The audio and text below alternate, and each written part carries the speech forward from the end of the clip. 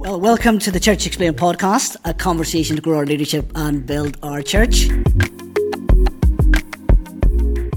I'm Dave. And I'm Nathan, and today we are joined again by Shaila Visser. She was on one of our earlier podcast episodes. If you've not listened to that, then check back on that. You don't need to listen to it to listen to this one, but it's a great listen again. But if you've never heard of or know of Shaila, let me just explain a little bit about what she does. She's the National Director of Alpha Canada, Global Senior Vice President for Alpha International, and Executive Producer of the Alpha Youth Film Series 2013 and the Alpha Film Series 2016. She also currently holds positions on the board of the Damascus Road Foundation and the board of Regent College, an international graduate school in Vancouver. Before her work with Alpha, Shaila served on staff with Power to Change in Canada. She has been studying evangelism and evangelistic responses in non-profits and the church. She has a heart for people coming to know Jesus and helping the local church flourish. A gifted communicator and known for her ability to bring people together, Shaila is recognized as one of the top 100 most influential Christian women in Canada. Shaila lives in Vancouver with her husband Ryan, a K9 unit police officer, and two four-legged family members, Talon and Benny. Is that right? Talon and Benny. We love our dogs. Yeah. Awesome. Thanks for having us back on. It's so great to be back on with you guys, Dave and Nathan. I appreciate what you're doing for the church, and I just love your heart for leadership and mission. Awesome. Brilliant. Well, it is a pleasure to have you back on. And we just want to let our audience know that you have got up very early at your end. We need a little bit of sympathy for you, really, because it is 6 a.m. at Vancouver. It is. And we're 2 p.m. here. Yeah, so 2 we're p.m. all right. We're at the other end now. We're sort of going towards the end of the day. But it is so wonderful to have you here with us. And I wonder if you just share a little bit more, Shaila, just about your family, your journey to faith and ministry, maybe just for our listeners who haven't heard that before, just a wee bit more. I know we've done the bio, which is fantastic. Nathan, you read that very well, actually. Well done. Dave. Good reading. But come on, let's share a little bit more about your faith journey and maybe just a little bit more about your family, if you're okay with that. Yeah, absolutely. My family are an immigrant family to Canada. My mom and dad came from India. They realized that with the marriage they had, that they would probably need to raise their kids in a different country. And the reason is my mom is British, had gone with the VSO to work at a school in India, met my father there, got married and realized they were in a country, and she was from a country that perhaps an interracial marriage would not be so easily accepted. And so they decided Canada was a good place to come. So I was born here in our country, and I love it. It's a wonderful place, but I have a great affinity for the UK and for India. I grew up in an Anglican church. My mom had actually left the church in her 20s, as had my dad. I'm seventh generation Christian on the Indian side. Wow. And they had both left the church in their 20s. And when my mom got pregnant with me, she decided to go back to church. She went to her parish church in the community, and she realized that what she wanted was for her life was Jesus. And it was a charismatic Anglican church. And so she just took off in her faith. The grounding that was there from her childhood just was fanned into flame in that environment. And since then, walking with the Lord, my dad became a Christian when I was 17. I would say became a Christian, probably not the right language, but his faith came alive. It had been quite dormant for quite a lot of decades. So that's kind of my immigrant Anglican family story. And so I grew up in a wonderful rural church. So for those of you in rural churches, I salute you, because we need rural churches to be very fruitful, loving, hospitable places for young people to find themselves at. And that's what I did. Christ Church Colchester in Harrow, Ontario. You wouldn't find it on a map. It's a tiny little place. But what it was a vibrant community, small community of people who genuinely loved each other and genuinely loved Jesus. My youth group was 5 people, and some odds and sods kids who came once in a while, but it was really my siblings and I and a couple other friends. And that was the size of our youth group. But you know what? All of us are still walking with Jesus. Amazing. As all of us still are faithful to God. And so I've just had this wonderful life of seeing the church at its best, really and truly. And then I decided when I went to university that being a Christian wasn't cool or a good thing, and I wanted to stretch myself into new experiences and new people. And so I put Jesus on the back burner.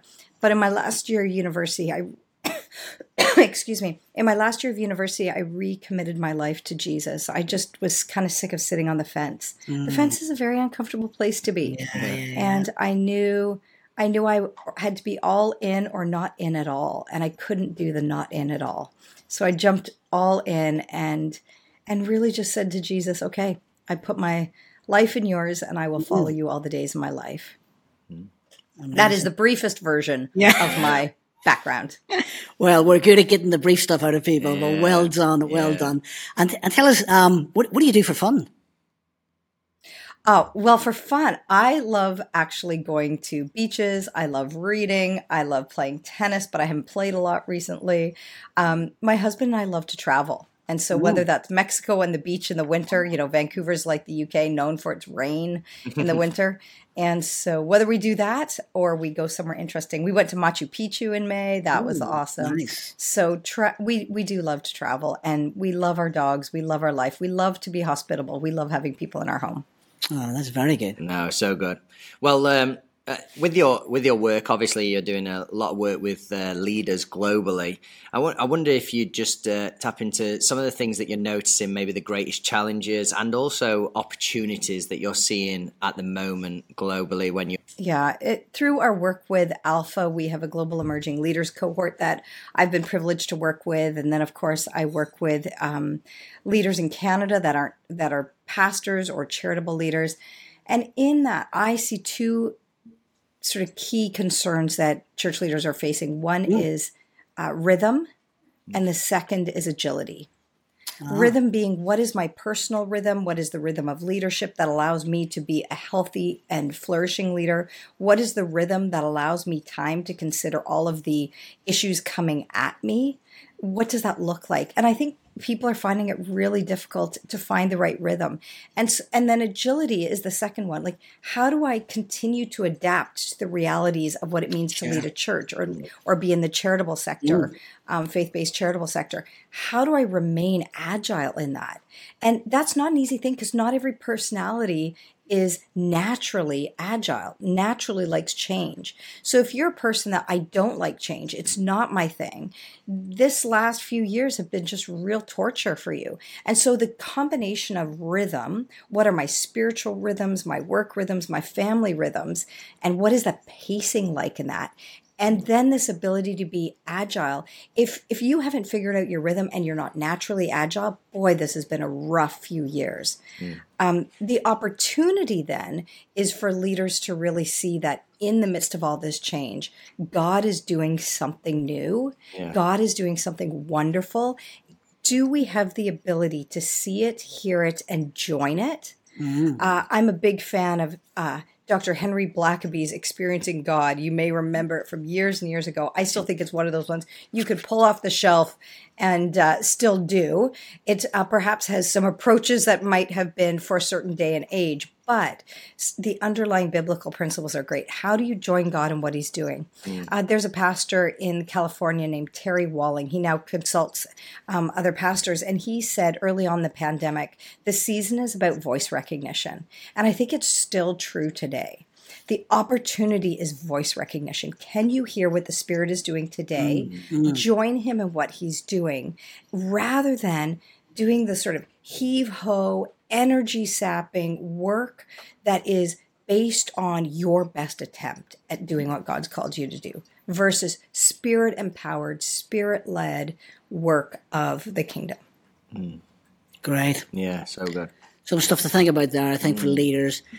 Have you noticed anything? You talked about, being agile. Have you noticed anything around the sense of resilience with leaders?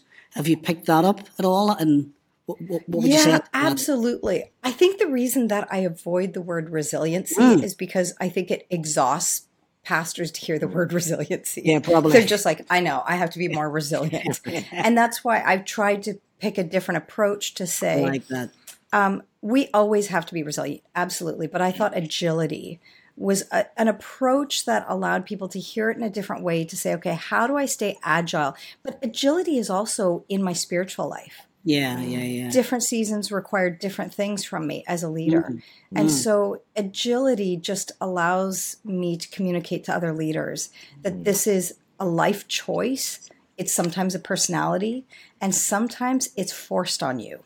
Yeah. And in this case with COVID, it was forced on us, and we had to learn to adapt really well. And so resiliency, yes, every leader needs to be resilient. You grow in it over time. Yeah, but I think the ability to be agile means you walk with the Spirit. Yeah, I can see that, and probably a much more less pressuring approach, I guess, to think of it that way, isn't it? That there's some agility there. And I think this season has really helped us also to understand that there perhaps were idols or misunderstandings or misinformed approaches to our ministry that the Lord wanted to tear down. And one of the most common that I hear, and this would be particularly in evangelical circles, we work with the whole church, as you know, but I would say in evangelical churches, you'll hear people say, well, I'm building the kingdom. We're part of expanding the kingdom. That's what we're doing right now. And I think if we were to go back to what Jesus said and what we hear in the New Testament, that's not our role. And I think we have to kind of take pressure off of ourselves as leaders to say, okay, you're not responsible for building the kingdom. That's what the king does. Yeah. You're not responsible for expanding the kingdom. That's what the king does. Instead, we are to pray. We are to seek. We are to live in the kingdom. Like, there's lots of activities we do in the kingdom. Yeah. But the king builds it. And I think that allows us as leaders, when you think about being agile, you have to have it under a good theology of what is our role and what is the Lord's role. And I think in some cases, at least in the West, we love an enterprising church model. And in that, we can end up in the wrong place. If we get too far down that, we want to be about voice recognition. We want to understand our role and the king's role in the kingdom, so we do his work. That's where agility and adaptability and resiliency sits, is within that. And if we're not within that, then I think we get into trouble. I think you're right, and some great advice there for leaders. Let's pick up, if we can, on your role within Alpha. A couple of years since we've chatted to you, I think, probably about 2 years ago. Yeah. You were sharing with us then some of the things you were doing, some of the new innovations that you had to sort of work towards, some of the online stuff. What are you most excited in your role with Alpha at the minute? What's the thing that really grips you at this point in time? Well, in May, Nikki Gumbel at our leadership conference rolled out the vision for 2033, which is 100 million participants on Alpha. And in 30 years, we've had 30 million. Right. And in the next decade, our vision from the Lord is 70 million more guests around the world. Wow. And so it's just very, very exciting for us to think about, what does it mean to serve the church, to really see more people come to know Jesus. And I don't know what it's like for you guys in the UK. I do know what it's like in Canada and the US, is that young people are more spiritually open than we've ever seen before. The spiritual interest is really high. They're not looking to the church and Christianity, but they're looking for spiritual places to have good conversations. So I think we're particularly interested. Next year, we'll launch the next Alpha Youth Series. Gen Alpha is right on our heels. For us in Canada, Gen Alpha starts high school, and that means they're sort of, in that 13, 14-year-old age group. Yeah. They're going into high school. And so it's a whole new age group for the church to reach. And so we've designed our next Alpha Youth Series under Dan Blythe's leadership to really impact that age group. So I'm particularly keen on, what does it mean to reach this next generation around the world, and that's Gen Alpha. And I think we're positioning ourselves to be a resource to the church to help them do that. Brilliant. So good. And just to follow up on that then, what about your own leadership journey? What are you most excited about? I think it's leadership development, truthfully. I'm at a certain stage of my experience and learnings and failings, and to be able to help young leaders.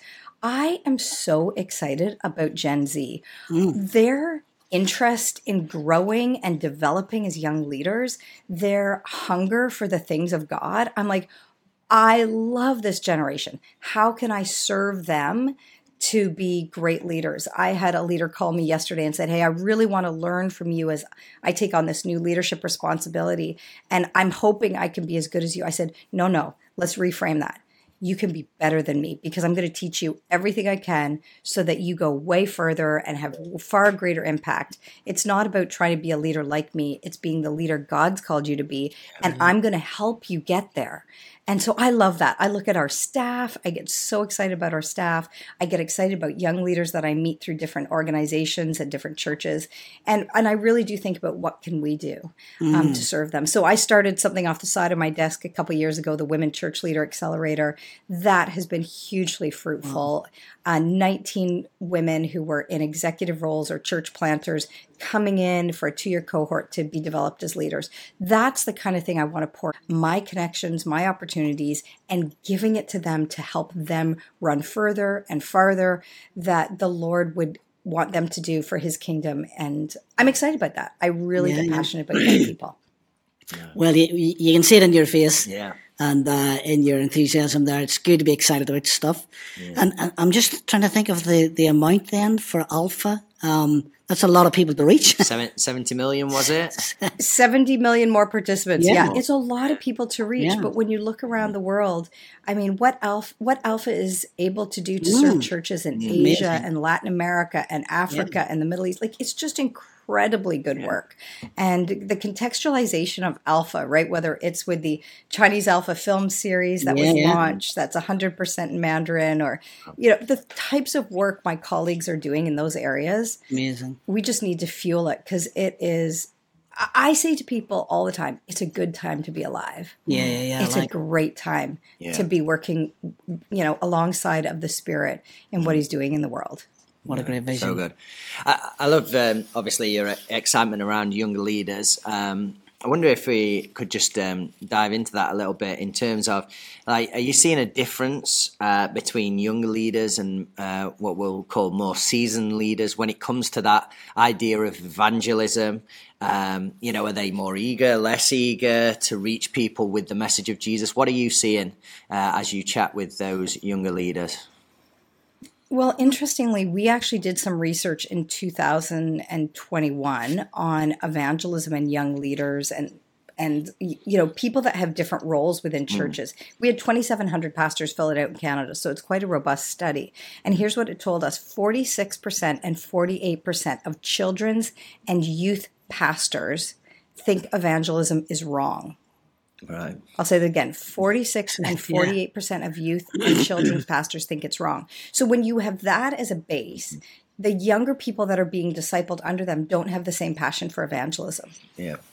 And so we're seeing this critical shift happen in the church in Canada. So the issue is the seasoned leaders, as you called them, Nathan. I love that. I'm a seasoned leader. The seasoned leaders are passionate about evangelism in most cases, not all, but most, but they're tired as well. They've led through the pandemic. They're coming out on the other side. There's so much work to do. The world is changing. Culture is changing. How do you stay on top of that? How do you help your congregation in the midst of that and prioritize evangelism, which is spiritually harder, often could take more time and energy, sometimes takes more money in terms of training and equipping or running Alpha or whatever it might be.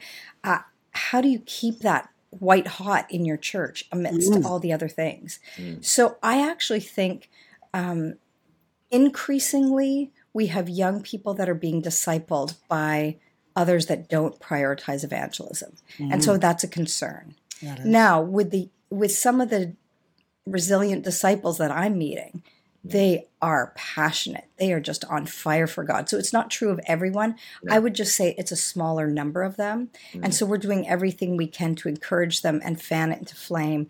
And we've got some ideas too in Canada about what we're going to do to help young people recognize this wonderful opportunity to reach their friends. Because the Barna research we did said that Gen Z, if they were to talk about an emotion that they feel when sharing their faith, and Gen Z said something different from any other generation. They said, we feel calm. Calm. not afraid, calm. Yeah. Why? Because they believe in being their authentic selves with their friends. And if they're Christians, they feel calm about it. So sharing their faith comes much more naturally. So we have that reality, but a reality that the children's and youth pastors aren't as passionate. So how do we help young people see that evangelism and helping their friends meet Jesus is so essential and is a part of their own faith development and is actually biblically true and exciting to introduce people to Jesus. It's my favorite thing in the world. Well, it's been great to have you on the Church Explained podcast, Shaila. What's the best way for people to connect with you? Yeah, on LinkedIn or on Instagram. Those are the two easiest places to find me, and I'm just Shaila Visser on Instagram. Fantastic. Well, it's been great to have you here. Yep. You're going to do the wrap up in a second, but we want to say a big thank you to you, Shaila, for all the work you're doing. Shout out to Dan Blythe as well. Of course, we need to do that because I think you're his friend. So I've been told. And but also, just we're so excited about the stuff that Alpha's doing. Always excited because it reaches so many people, and those numbers are just mind blowing, aren't they? Yeah. So a big shout out to all the Alpha guys, all the guys you work with. We're really cheering you guys on. Yeah, we're believing and praying with you guys for that. Can I just say thank you for what you're doing as well to serve church leaders around the UK and beyond, but also just the fact that you champion, like, how do we help more people meet Jesus? That to me is one of the most important things we could ever do. Yeah. Well, that's a wrap for the Church Explained podcast. Thank you for listening. If you can subscribe and share wherever you're consuming this content, share it with people who it would really benefit. Then doing that helps us get the word out about the podcast.